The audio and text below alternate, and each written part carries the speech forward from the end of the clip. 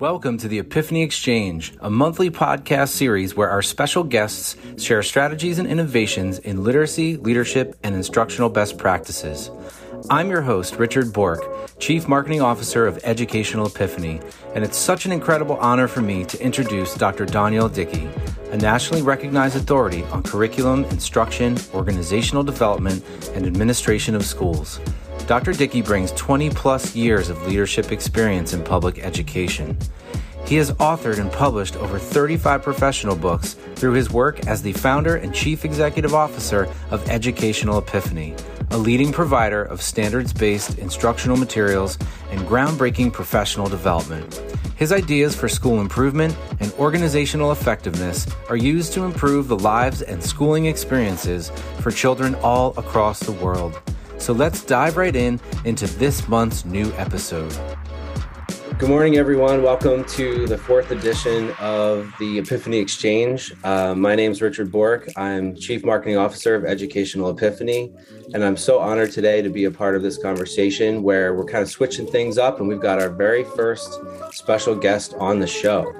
So we're just going to jump right in today because we're super fired up about the fact that we have a guest on the show, Principal Constance Goodwine-Lewis. She comes from Broad River Elementary School in Beaufort County Schools, South Carolina. And I'm going to pass it over to our Chief Executive Officer and founder, Dr. Danielle Dickey. Doc, always a pleasure. Great to see you. Hey, Richard, the pleasure is all mine. Thank you for hosting our podcast today. And hello, Constance Goodwine-Lewis. Thank you so much for being our inaugural special guest. We're so honored to have you on the show. All right, so let's get started. Here's our first question. We'd love to ask you if you can share with us what inspired you to be an educator. Absolutely. And good morning first. And thank you all for this opportunity. I'm so excited about being your inaugural guest. Why did Constance Goodwine-Lewis decide to become an educator? First and foremost, I've always had the idea instilled in me from a young age that an education is the one thing that can never be taken away from you. Knowing that a solid education can change the whole trajectory of a family, leading to community impact, just excites me. And I can't leave out the great teachers that I've had throughout my life. And I got to name a couple of them. Brenda Franklin, Arlene Bates, and Linda Crower, y'all. Linda Crower taught me 32 years ago, when I was 2. And she was my English 1 teacher. And she had such an impact on me that my oldest friend, my BFF of 40 years, and I went to visit her this summer. Wow. Constance, I have one of those teachers in my educational journey as well. His name is Mr. Tripodi. And, I came from abject poverty. And Constance, my teacher, he knew it, but he quietly supported me one day after school. He asked me to stay back for a few moments. And he handed me an envelope and he said, "Don't open it until you get home." And I opened that envelope when I got home and there was a note in it. And the note said, "You earned it, son. Enjoy yourself at prom." And in it, accompanied by the letter, was, enough cash for me to take care of all of my prom expenses. Amazing. Yeah. So I know what impact an educator can have on the trajectory of a child's life. It doesn't always have to be monetary, right? It could be encouragement. Exactly. So absolutely. I share the same sentiment that educators are really important in the development of our children. Yeah. So Constance, tell us a little bit about your school community. So first and foremost, I just need everyone who's listening to know that I have the most fantastic school in the world, right? So the home of the starfish, you won't find a better school. But specifically about our school, we are a Title I school. So school-wide program. Some schools have a partial Title I, but we're full Title I school. We average about 70% poverty index from year to year. We have a lot of novice teachers. About 55% of our staff is typically new each year. And when I say new, let me define that, 0 to 3 years. We have a very transient population as well, which is very typical with a high poverty index. And then we are one of the largest military impacted schools. So we have a vast amount of military dependent children. So it makes for a really cool environment. And we're heavy minority. And our minorities are African-American and of Latin descent in terms of the minority groups that we see in our building. Amazing kids. It's a true community school.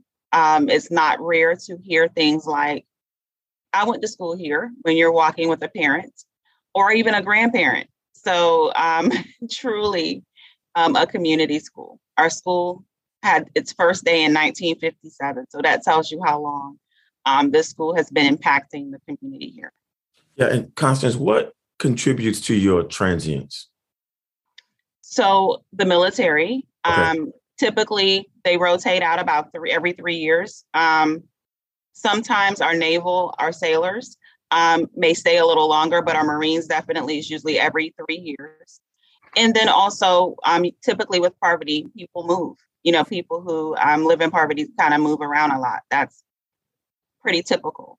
And so within probably a 8-mile radius, it's 2 other elementary programs.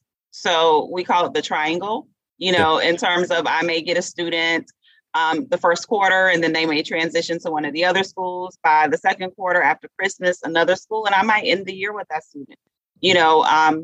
It's kind of how things can work sometimes. Right. I believe that's one of the, reasons why, instructional programming has to be consistent across a system of schools so that when there is, transience, children are met with instructional stability. Absolutely. So if there's something I can do to help you with that, if we haven't already, you please let me know. Okay. Of course. Absolutely. Okay. So let's go further here, Constance. How did you become acquainted with our work here at Educational Epiphany? Oh, you want to know our story, right? How we met? Is that what you're saying? Yeah, our love story, our instructional love story. Yes, yes, our instructional love story. So I like that. So I was introduced to the great Dr. Dickey and the phenomenal work at Educational Epiphany, actually through my partnership with Scholastic Literacy. The amazing Kelly Brown, my Scholastic rep, introduced us at dinner. She sponsored a dinner in Myrtle Beach during an administrators conference. I remember and she that said, now. You remember that? Yeah. You remember that, right? I remember that. She said, you've got to come to this dinner because I want you to meet our lead author, right? Because you're our first full school pilot. I want you, to meet the lead author. He's amazing. You're going to love him and he's going to love you. You guys are amazing. You guys need to connect, basically. And so she was like, I'm going to make sure he sits at your table. And, so she was really, adamant about the fact that we needed to meet and the fact that she felt that our connectivity, could just generate this great energy, right? And do some great things. And so that is how I met you, right? So, dinners can feel sometimes like obligatory. Those types of dinners, can feel obligatory. But I do remember that, Constance, like right away, we connected on, a whole lot of topics regarding, children, instruction, school improvement, literacy. And I'm happy to still be in partnership with you. All right. So let's keep going. Can you share with our listeners some details about your school improvement journey and how Educational Epiphany has been a part of it? Absolutely. So, I like stories, but I like stories with happy endings, right? I'm a Hallmark kind of girl. I dabble with Lifetime, but, I like happy endings, right? I don't know where this is going, but go ahead. And so when I was reading the story of my data, I didn't like it. It was more Lifetime than Hallmark, and I wasn't feeling that. So, I made a decision. I said, I can't accept that most of my students can't read because that's the story that this data is telling, right? So I had to first reflect, and then I had to facilitate a really deep reflection amongst my leadership team and then my school family as an entirety, right? Because I had to get us to accept that, hey, maybe we're not doing something right. Not that we're not working hard, because teachers never want to hear that they're not working hard. And the teachers at Broad River Elementary definitely work extremely hard. So it's not that we're not working hard, it's just that we're not working right. So we did some root cause analysis, some SWOT analysis, all the things that we do when we're trying to problem solve, right? And we determined that, with the number of novice teachers that we have and some of our other threats, right? We needed more of a turnkey resource to put into the hands of our teachers, especially the new ones. And we really need to develop their pedagogy and build their instructional tool belts, right? As it relates to literacy. And so Scholastic Literacy, whose lead author is none other than the CEO of Educational Epiphany, Dr. Danielle Dickey, became the turnkey resource. And then Educational Epiphany became our partner in building that pedagogy and adding to our teachers' tool belts. And so that's, just the clearest picture. I love analogies, Dr. Dickey. Yeah. That's why you love me. Yeah. So now we're looking more like a Hallmark movie, right? Than a Lifetime movie. Yeah, but no, Constance, I appreciate the way you describe the relationship and the resource, turnkey. And this whole idea that teachers, they don't drive to school thinking, I can't wait to get to school today to underserve other people's children. Nobody's going to school to end up in, what's the kind of movie you say? A Lifetime movie. Lifetime. Someone chasing you with a knife. Yeah, no. Yeah, absolutely. Right. To be engaged in one of those traumatic experiences as an educator. Like, no one wants to intentionally underserve children. I don't believe that. Right. And so the whole idea that, teachers benefit from not necessarily having a script, right? Because I think you give a script to people you don't trust. Rather, giving teachers access to a turnkey resource that supports them. Because it's one thing to hold folks accountable, Constance, for serving kids well, but it's another thing to hold them accountable through supporting them. In my opinion, accountability without support is just harassment. I think you've heard me say that before. I have, and I love it. Yeah, absolutely. Okay. Thank you, Constance. So let's go a little deeper here. Can you describe the professional development and the educational resources that you and your team members now have access to as a result of your partnership with Educational Epiphany? We have received and are continuing to receive very extensive professional development directly from you, Dr. Dickey, around your 4 practices, right? So Broad River Elementary right now is really focusing on performance-based objectives, gradual release model, and your work around academic vocabulary. Mm-hmm. And so some of the resources that we have utilized from Educational Epiphany are your Unpack Standards, your Next Generation Informational and Literacy Text Glossaries, the Getting Started resources for elementary, your interpretation and resource guides for literacy and math. And we love those literacy cards, right? And so you and I've also had so much dialogue, right, and discourse around assessments. And I know that you have recently developed some assessments, and we're talking about, looking at utilizing those resources as well.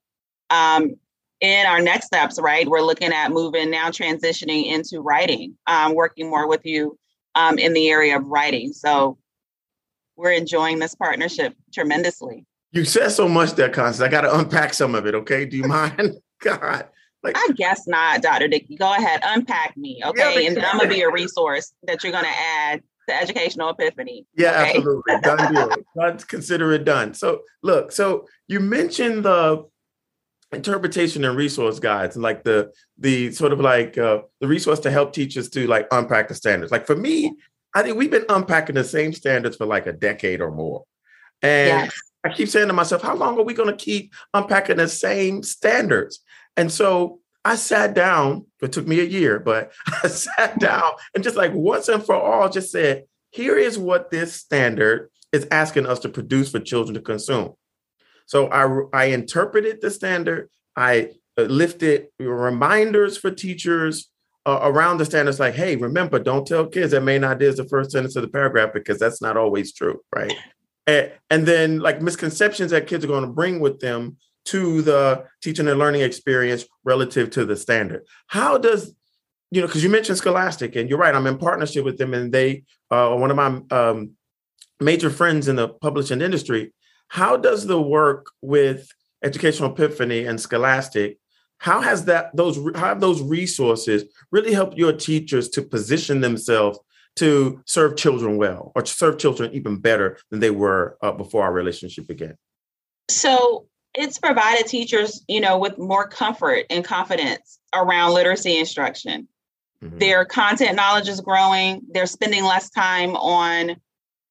spending more time on planning versus locating resources to teach the standards. Teachers are not curriculum writers, by nature. Mm-hmm. Therefore, having a viable and guaranteed curriculum and a tool belt of proven practices, it helps them then in turn utilize that time for collaboration and securing ultimate learning outcomes for our babies. And so it's changed the focus. The focus was on gathering resources, like a scavenger hunt for resources. Now it's, how do we use this? How do we teach the mastery with this standard, and with these resources? So it's just allowed for a lot more academic discourse among teachers, and I'm loving it. Yeah. Okay. Look, I'm so happy now. I'm ready now. I got another question. It's not in my interview protocol, so I'm going to be a renegade here. Okay. So, Constance, you talked about academic language, and this country has been talking about academic language for decades. I remember even when I was a classroom teacher in horse and pony days, right? And so, how has academic language risen to the surface of your instructional programming? And what are you noticing about student academic language lexicon? So basically, we're calibrated, right? So our instructional and academic language is calibrated. So visualization is visualization everywhere at Broad River. It's not like 50 definitions for it. Yeah. So when student A says to student B that they're using visualization to understand a text, that student knows exactly what they're talking about, because they are all being taught the same language. When teachers engage in conversations, right? So when they're going to someone to get some assistance or some support and they're collaborating, obviously, again, they're speaking the same language. Mm-hmm. As an instructional leader, when I'm going in to support teachers, I'm speaking the same language, and I understand what they're saying, and I know what they should be saying. And it allows me to be more supportive. It also allows me to jump in conversations with students and support lessons, as the principal. I can come in and support the lessons, because I'm not going to give a different definition or say something different than what the teacher is saying, because we're all speaking the same language. Constance, what you just described is the Sistine Chapel of teaching and learning. Don't you hear the music? I hear the music. I do. Yeah. I hear the birds too.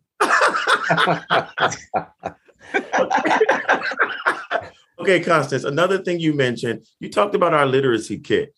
And inside of our literacy kit, we have, given teachers access to the 44 phonemes and the 144 graphemes that represent those sounds.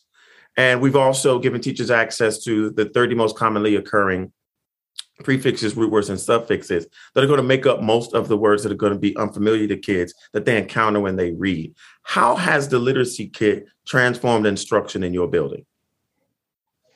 So one of the things through the use of the performance-based objectives, there's a lot of taking the time to ensure that students understand what in the world we're supposed to be learning, not just word calling, right? So I know what it means to describe, right? Or decode. And so utilizing those cards also to help break apart words that students may not know or understand that show up in those performance objectives is one way that those cards are definitely utilized. The kids refer to them as the red, green, right? Because they're all color coded. Yeah. So, so definitely, and again, it's building the instructional tool belt, right? And pedagogy for the teachers, because let's face it, elementary teachers especially are a jack of all trades and a master of none. So it's okay to know what you don't know, but it's not okay to not learn it, right? So that also helps teachers to learn and understand and make sure that they're consistent with what those word parts mean as well. You know, wait a minute. Are you telling me that teachers discovered that they didn't know what they didn't know about the phonemes, graphemes, and word parts? yes, but don't tell anybody because teachers know everything and you can't give our secrets away, Dr. Dixon. Yeah, absolutely. Yeah. Okay. No, seriously. My family thinks I can win Jeopardy because I'm a teacher. They think I know everything literally. We know everything. We see everything. We have eyes in the back of our head. I mean, you know. Yeah. It's okay. true. We got to keep it going like Santa Claus now. We can't, you know. It's true. We only know as individuals what we know. And it's okay not to know, Constance. But what I think educators have to, the posture that educators have to be in is this posture. Okay, I don't know. I've just discovered I don't know. And that's okay. But I cannot stay in the dark as it comes to a body of knowledge. If knowledge of that body of knowledge is going to help children to get to proficiency and beyond. Exactly. Absolutely. Amen. Okay. All right. Okay. So we already kind of alluded to this question just in our natural conversation, but I'm going to ask it anyway. Constance, what are some of the main differences that you see with your teachers as a result of our partnership? And some of the differences you see with your children and any other key observations or differences that you've seen that you would like to share? So, like I said, you know, just the difference in how time is spent. Mm-hmm. You know, planning time, collaboration time is spent truly on planning instruction and not gathering resources. Mm-hmm. It's truly spent on looking at student work and ensuring mastery of standards and learning targets. I noticed that, you know, students they're improving, right? Their performance is improving, which means that their understanding is improving because we all know that teaching equals learning. Mm-hmm. You want to get me hot? Yeah. Say I taught it. They just didn't learn it. Like that gets somebody, you know, that just gets under my skin because teaching equals learning. If you taught it, then they would have learned it. So we have to be humble enough to realize we didn't teach it effectively. You know, let's regroup and let's go back and retry this. So are you saying the mind shift for that? But Constance, are you saying that teachers' mind shift has moved? Absolutely. Teachers' mindsets have moved. I need to make sure I correct myself here. Sorry. Yes, be grammatically correct. Like, how am I talking about literacy and my subject, my verb don't agree? Okay, so that's right, Godfather of literacy. Get it together. Right. Okay, so teachers' mindsets have, you know, transformed. Can you unpack that a little bit, Constance? Absolutely. So, I mean, I know you are the facilitator of the conversation. Mm-hmm. And so I'm going to jump into like another question that will answer your question. Yeah, Is sure. that okay? Yeah, that's fine. Because, you know, I am the bossy little sister, so I need to play that role. Walk me around, Constance Lewis. So when I talk about how the mindset has shifted, so when I look at the instructional work that we have accomplished with our partnership with Educational Epiphany, I have to kind of come back and talk about how the foundation was laid for that work. Does that make sense? Sure. It kind of helps tie in how the mindset shift happened, right? So what I noticed when we began to partner, and I think this is what Kelly saw, right? Like Kelly saw it and knew it was going to happen, and then it happened, right? Yeah. So I quickly noticed that, you know, having a culture of a growth mindset and a culture of reflectiveness, right? I'm a preach, like you said, I'm a preach. Okay, so in a culture of collaboration, mm-hmm. and most importantly, a culture of just doing right by babies, right? So that a lot of work was done to build that culture, right? So because that culture was built, you know, in the Bible, it speaks about different types of soil, the stony, the fertile, right? The rocky. Yeah.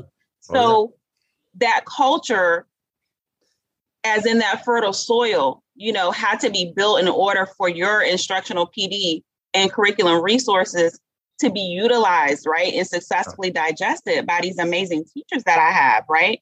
So in addition to that, my students had to have a culture of self-value, self-confidence, self-respect, and a true desire to learn, and be engaged. And so when we coupled the established culture with your instructional professional development and resources, right, and expertise, magic. Yeah. Mm-hmm. Yeah, magic, right? Yeah. So, that's what's up, and so I really just want to take the opportunity to say thank you, to you. And if you don't mind me shouting out my principal coach, Dennis McKeezy as well, like the two of you have really just inspired me to see my strengths as far as culture building. Mm-hmm. And you have then grown my instructional understanding.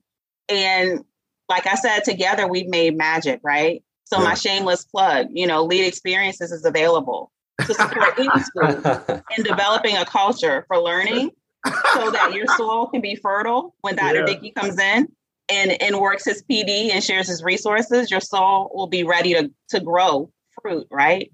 Good fruit. Yeah, Constance, you're joking around about your ability to help others, but it's true. Because one, when I walked into your building, your culture is almost tangible. You can almost touch it. It's so good. And, I go a lot of places. I see a lot of faces. And there are a few school communities like yours in that people like each other, or at least they act like they do, right? People respect each other, or at least they act like they do, right? You can't tell the difference. And I don't think it really matters, right? I think what really matters is that your ecosystem feels like an ecosystem that's designed to support its members, whether those members be adults or whether those members be, professional adults in the building, whether it be parents or visitors, or most importantly, the children. And so there is no corner of that facility that is not characterized by mutual respect, trust, and accountability. And so I know you're joking about it, but it's true. So let me say this. I think I have a follow-up question to my question. And it is like, how did you build that culture that we're both describing here? Because I think, culture eats strategy every day for lunch. So can you just briefly talk about the process for building that culture? So really two things built that culture. Well, three things. Prayer. For real. Prayer, grit, right? And love.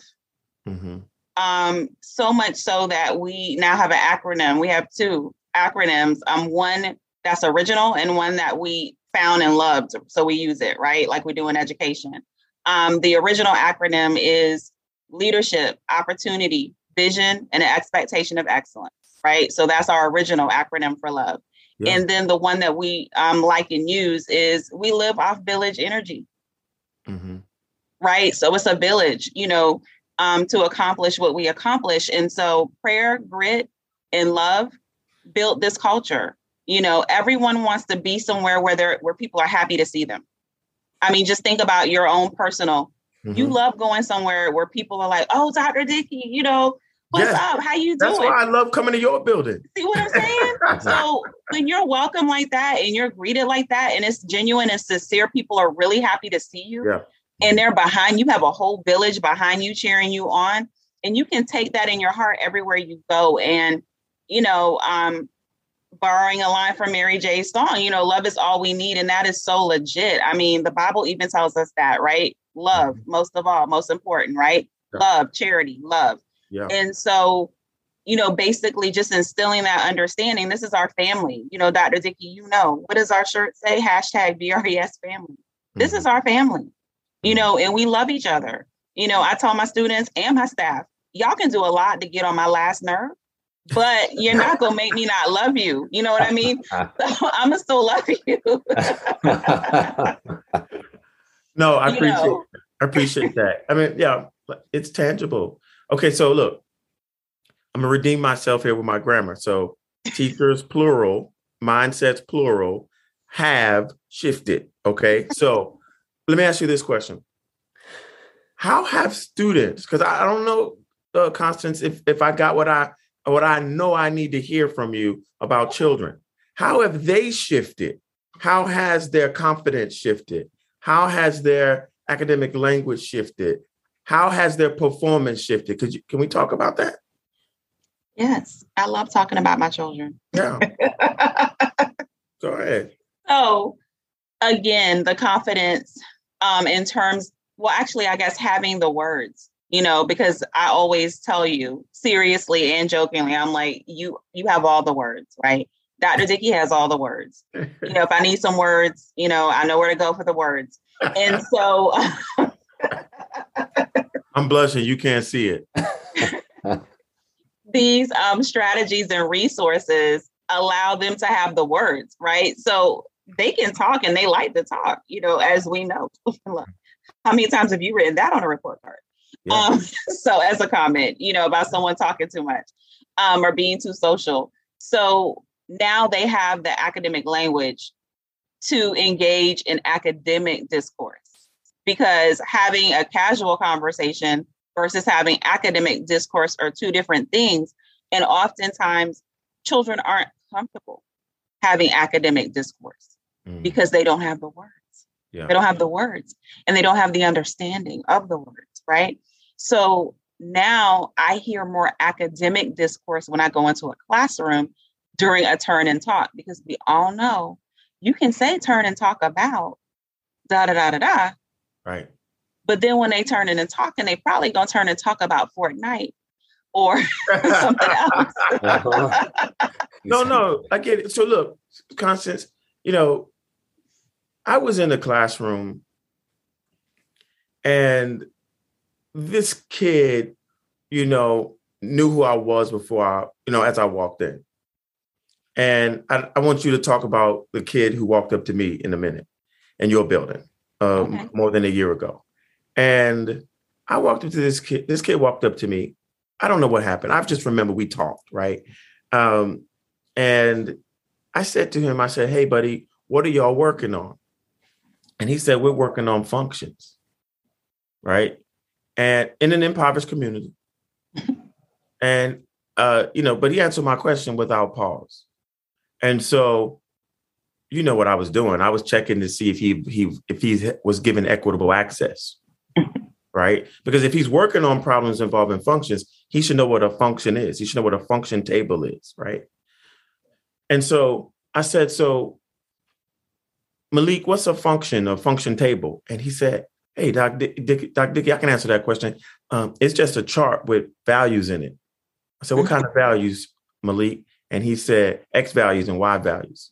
And I said, what does X represent, Malik? And he said, well, the X and the Y, they both represent two different things. One represents the independent variable and the other one represents the dependent variable. Now, Malik, you could easily misjudge Malik when you look at his cover. If you read his book, if you read the cover of his book, right, you could misread Malik. Yes. But because Malik had access, Malik could engage me with my intimidating self and my slim fit suit, right? He couldn't. Right. He wasn't intimidated at all because he had been given access to academic language. So then when prompted to engage in academic discourse, he could do it with ease. Exactly. Is any of that happening in your building? If so, could you describe it? So absolutely. And that's pretty much, but like I said, you have all the words. So you just, really articulated it just much better than, I'm learning. You're welcome. You're welcome. Yes, it definitely happens. And, as I mentioned earlier, when I hear those turn and talks, they're now actually truly on topic. You know what I mean? They're not sidebarring. They're having, like you said, they have the language to have the academic discourse around what they're being asked to turn and talk about. and not feeling the need to shy away from it and have conversations about something else. They're able to contribute and add on to, when teachers prompt them by saying, oh, Constance says such and such, do you agree or disagree? And if you disagree, why? And if you agree, do you have something to add on to what Constance has already said? And they're jumping in. And like you said, a lot of students who you would think would not do that and would not engage, they are doing it, in high numbers. Can I tell the story about the girl that made you cry? Please. You love to tell this story, but go ahead. I do. It makes me vulnerable. It's like my favorite story ever. Let me grab my tissue, Constance. Go ahead. So your first visit, I think it was your first visit to Broad River Elementary. It was. Because you were so, what's the word I want to use? I overcame you, with my passion, right? Yes. In my mission to defeat illiteracy, right? As measured by my state test. Right. But don't we love this? And you were like, okay, this young lady saying her school is all of that. Like, yeah, let me see, if her walk match her talk. So, you were like, yeah, I'm gonna join that visit when Scholastic come down there. Let me see this Broad River Elementary. Yeah. And so you accompanied them on that visit to Broad River. And we went into a first grade classroom. And the students were working on, I think it was day 2, right, of the graphic organizer. Or maybe it was day 4, because I think they were working independently. So it was day 4 of the graphic organizer. And a young lady went up to another gentleman and said, did you write this book? Because when you say young lady, you mean a child? Yes. Okay. I do. I mean, a 6-year-old. Yeah. But I told you they're confident. They're confident. Yeah. And so they know their value. My babies know their worth. Yeah. So, and they're not afraid to speak to people. And so she went up to this gentleman and asked, because she had been told evidently by her teacher that the author was going to visit, our school. And so he immediately said no and directed her to Dr. Dickey. And so she comes up to him and she said, are you the author, of this book? She's holding her little workbook, our pencil in her hand. Yeah. And so he was like, yes, I am. And I think you asked her, do you like it? Or it was, a leading question that you said to her. And so she then said, yes, I really like that the definitions, the words in the definitions are at the bottom. And she was speaking about the academic language that went along with the standard being, reinforced through the graphic organizer. And so she said, it really helps me. Mm-hmm. And so when she said that, Dr. Dickey lost it. He had to walk out. He had to I had to go check on him. I had to give him a bag to breathe in, It was awful. Like my eyes turned bloodshot red and I didn't want to scare the kid, right? So I said, I gotta go. Excuse me. I gotta get out of here. Yeah.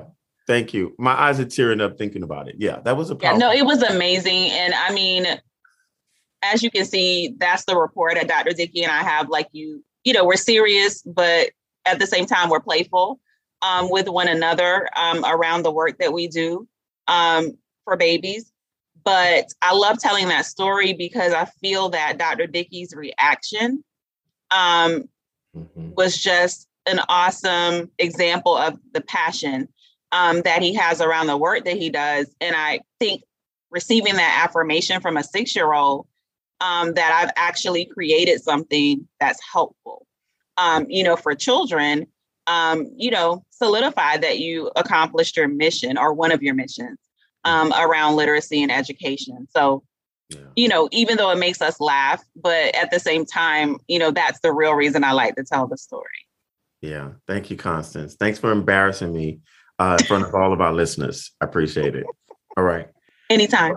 Yes, ma'am. Okay. So a few more questions and I'll be out of your way here, Constance. So what have you noticed about your own instructional leadership since we partnered up here? So how do I want to phrase it? I've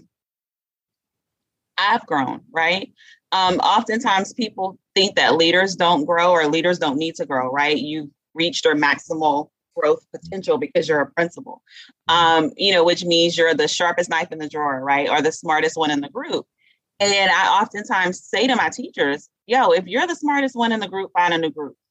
I mean, with a straight face, because we got to be able to grow together and learn from one another. And if you know everything and you know so much more than the rest of us, then you need to move on and find a new group of people, who can challenge you and expand you, because we can't help you and no one wants to be stagnant. We don't want to be the reason that you're stagnant, right? Mm-hmm. So I think our partnership has allowed me to grow and has allowed me to be challenged, right? And grow and expand my abilities as an instructional leader and to just see things differently. I enjoy our conversations and, the things that you help me to see about literacy instruction, because I am not at all a literacy guru. I'm an elementary educator, right? So my bachelor's degree is in elementary education. So I'm a jack of all trades, trying to become a master of some, in these 21 years of experience. And so I know that my understanding of teaching reading to our babies and what needs to happen in order to have that outcome has been expanded by the relationship that I have with you. And Dr. Dickey knows this, so now all your listeners are going to know. I refer to him as my intellectual crush. Right. So that's our little inside joke. He's my intellectual crush. And so, thank you. Thank you for growing me and stretching me and helping me to see things in a different way. Allowing me to become more of an expert, adding to my toolbox as a principal, because leading and teaching are two different things. The way that teachers have to be able to excite and energize students around learning to read or different concepts of reading, I have to be able to learn to excite teachers about teaching it, right? And I can't do that if I'm not coming with any knowledge or understanding. I can't support them if I'm showing up with no knowledge and understanding. So, thank you for that. You're welcome. And, Constance, I've been very careful to be a true thought partner of yours and to be an instructional, confidant, because what you ask me, it stays between the two of us. And it is, I don't go to your principal, to the principal supervisor, to your principal, you're the principal, but I don't go to the principal supervisor to have conversations about you or your building. And so when you enter a relationship with me, yes, I'm subject to the culture and to the policies and to the regulations of the school district, but I become your part of your, what do you call it, support system. And if you can't trust me, I can't help you. If you can't trust me, I can't help you help kids. And so our relationship, becomes, a private relationship inside of a public school system. Right? Definitely. Consistent with policies and expectations, professionalism. But it's got to feel like you can go to me and ask me anything. And I'm not going to share with other people in your organization that you had to ask me that question to better understand something, to better help children. Okay. I just thought I would add that. No, precisely. Like you said, I have to trust you. Yeah. And then you have to add value to my team, right? So I got to trust you that you're on my team and that you're coming and you're adding value to my team. And then you're adding value to me. So then I can then impart that value to my teachers, which helps them to trust me, right? Because if I'm telling you to do something, I have to have something behind that. I got to show my value. I got to show what I'm bringing to the table to help you believe in what I'm asking you to do. Mm-hmm. I have to be able to demonstrate that I too can do this. I've taught a lesson, in the classroom. I've assisted a teacher, in a not embarrassing way, but just to support, that teacher. in ensuring that, hey, this standard is being taught correctly, but with love, right? And fun and caring and respect. And in order for me to be able to do that, they have to trust, right? So that trust piece is very important at every level. Yeah, absolutely. So look, we've been ignoring a big elephant in the room. We have? Yeah. Okay. Let's pull the cover off this elephant. Okay, pull it off. What's up? What you got? So you all demonstrated some pretty significant gains as a result of our partnership. Can you talk about it? Can I talk about it? My students can talk about it, honey.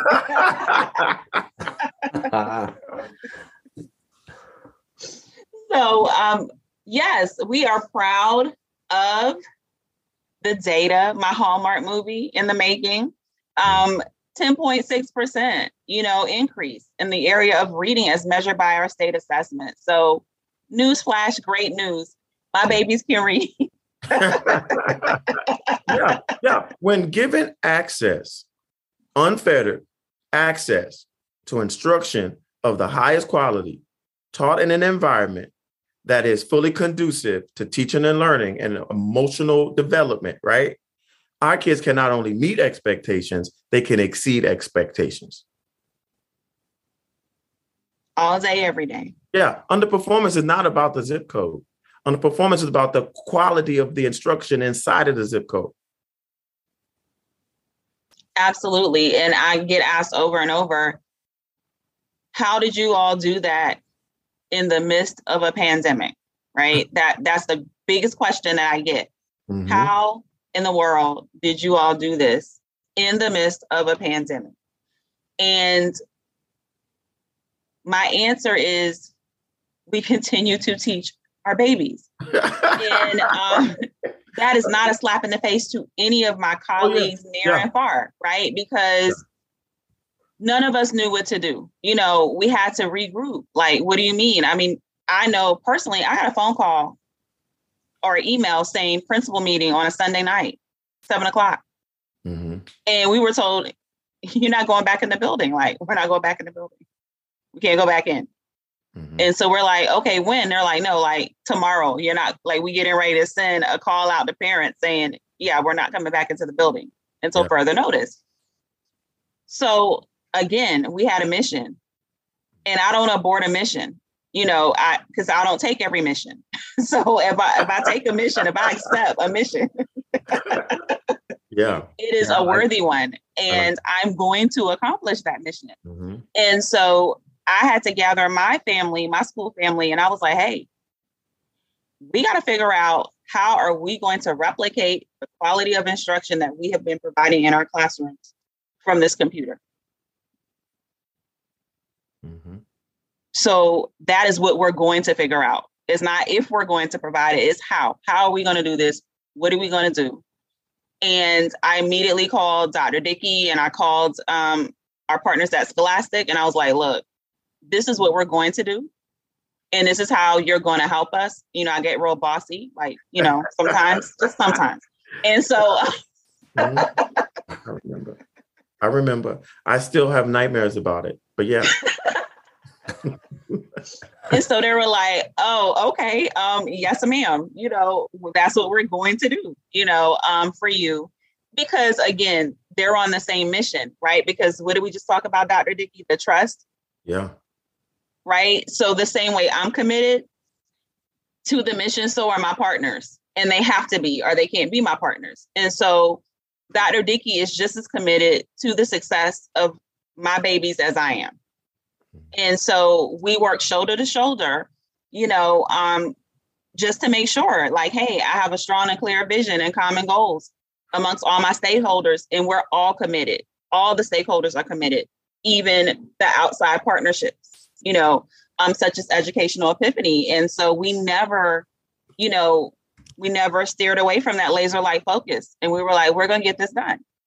And that's the how and the why. We continued to teach. We figured out how to replicate that face-to-face in-person instruction, virtually.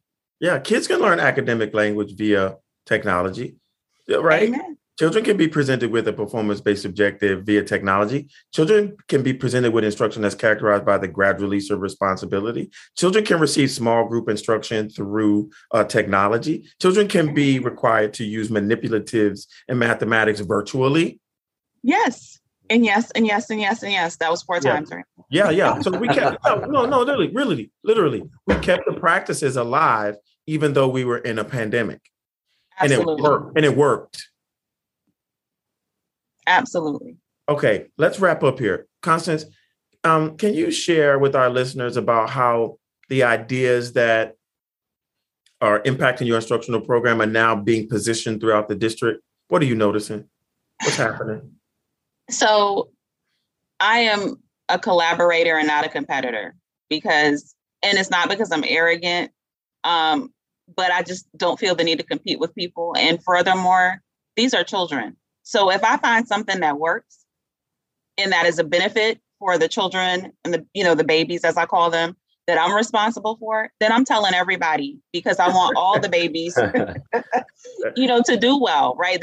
We can't compete, when it comes to the babies. We got to, be collaborative. And so before we even took the state assessment, I could see the impact that the practices and the resources were having on my babies and their performance and my teachers, right? My big babies. And so I continue to plug that to my chief instructional officer, as well as my colleagues. Like, hey, check this out. Y'all need to check out this scholastic literacy resource. Y'all need to look, at Dr. Dickey's PD and his practices and, these educational Epiphany resources. Like, this is what is done for my school. And so, we received permission for Dr. Dickey to come and speak with basically all the principals and all of the upper level administrators in the district about his practices and his resources and the scholastic literacy resources. And my nudging, because like I said, I can be kind of bossy, but I'm respectful with it, right? That counts, right? Okay. So Velvet hammer. I'm an advocate. But so anyway, as a result of, the advocacy and clearly the data, right? My chief instructional officer was like, okay, young lady. And so now there are 11 schools in our district that are utilizing scholastic literacy, Dr. Dickey's PD and practices, and educational Epiphany resources. And Dr. Dickey, because I'm his favorite. Oh, I'm sorry. I didn't mean to tell your other listeners. Don't let the secret out. He continues to work with my school, but he's also working with many other schools within our district, in our entire district. So he's training other school leaders the way in which that he partnered and worked with me. And we're really excited. There's a lot of excitement, enthusiasm, and energy around teaching literacy. So I'm trying to get 20.6% gains. And then it's possible. I'm psyched to see what happens in the other schools as well. I think it's a movement. Yes, ma'am. Thank you. Lastly, Constance, what haven't we asked you about your experience with the Educational Epiphany team? I think that we've covered most of it. I just want to again emphasize the dynamic merging of talents, and that is why it's so important that in education, we're collaborators and not competitors. Mm-hmm. Dr. Dickey is a literacy expert. I lovingly call him the godfather of literacy. And so with that expertise that he joined my team, and that is the value that he brought right to the team. So that coupled with the existing value of a very strong climate and culture in that fertile soil, again, the magic could happen. And so I'm saying to all your listeners, make sure that the soil is fertile. I think you said earlier that culture eats strategy for lunch every day. So make sure your culture is right and your soil is fertile, so that when Dr. Dickey and Educational Epiphany come in and support and provide, the PD and impart the wisdom and the knowledge that he holds around literacy and instruction, good fruit can grow. Yeah. Yeah. And I would say this, Constance, and I think listeners need to hear this. Good fruit is not just relegated to how kids do on a state assessment. That's one measure of school improvement. It's not the measure. And so when children feel more confident, that's fruit. When educators feel supported, that's fruit. When parents feel connected to the local school, that's fruit. Yes. When you reduce turnover, teacher turnover, that's fruit. Yes. When people rally around children in need and create opportunities for small group instruction and one-on-one instruction, that's fruit. Yes. That love, right? That leadership. Yeah. That opportunity. Yeah. That vision. And that expectation of excellence. That's right. And then the assessments will take care of themselves. Lord, help us. Yes. All right. Thank you, Constance, for joining us and being our inaugural special guest. We really enjoyed our time with you today, and we hope that this will not be the last time that you join us. I would love to, join. You're my intellectual crush. I mean, I think we have something here. I see a syndicated talk show.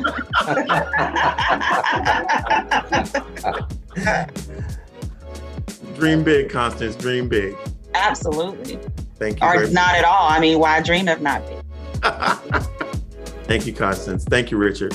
Thank you, Dr. Dickey. Thank you, Constance. What a powerful conversation. And I repeat what Dr. Dickey said. Constance, the work you're doing is outstanding, to say the least. And we're just honored to have you be a part of this Educational Epiphany podcast. It was just so incredible to talk with you today. Thank you for sharing your story. Thank you.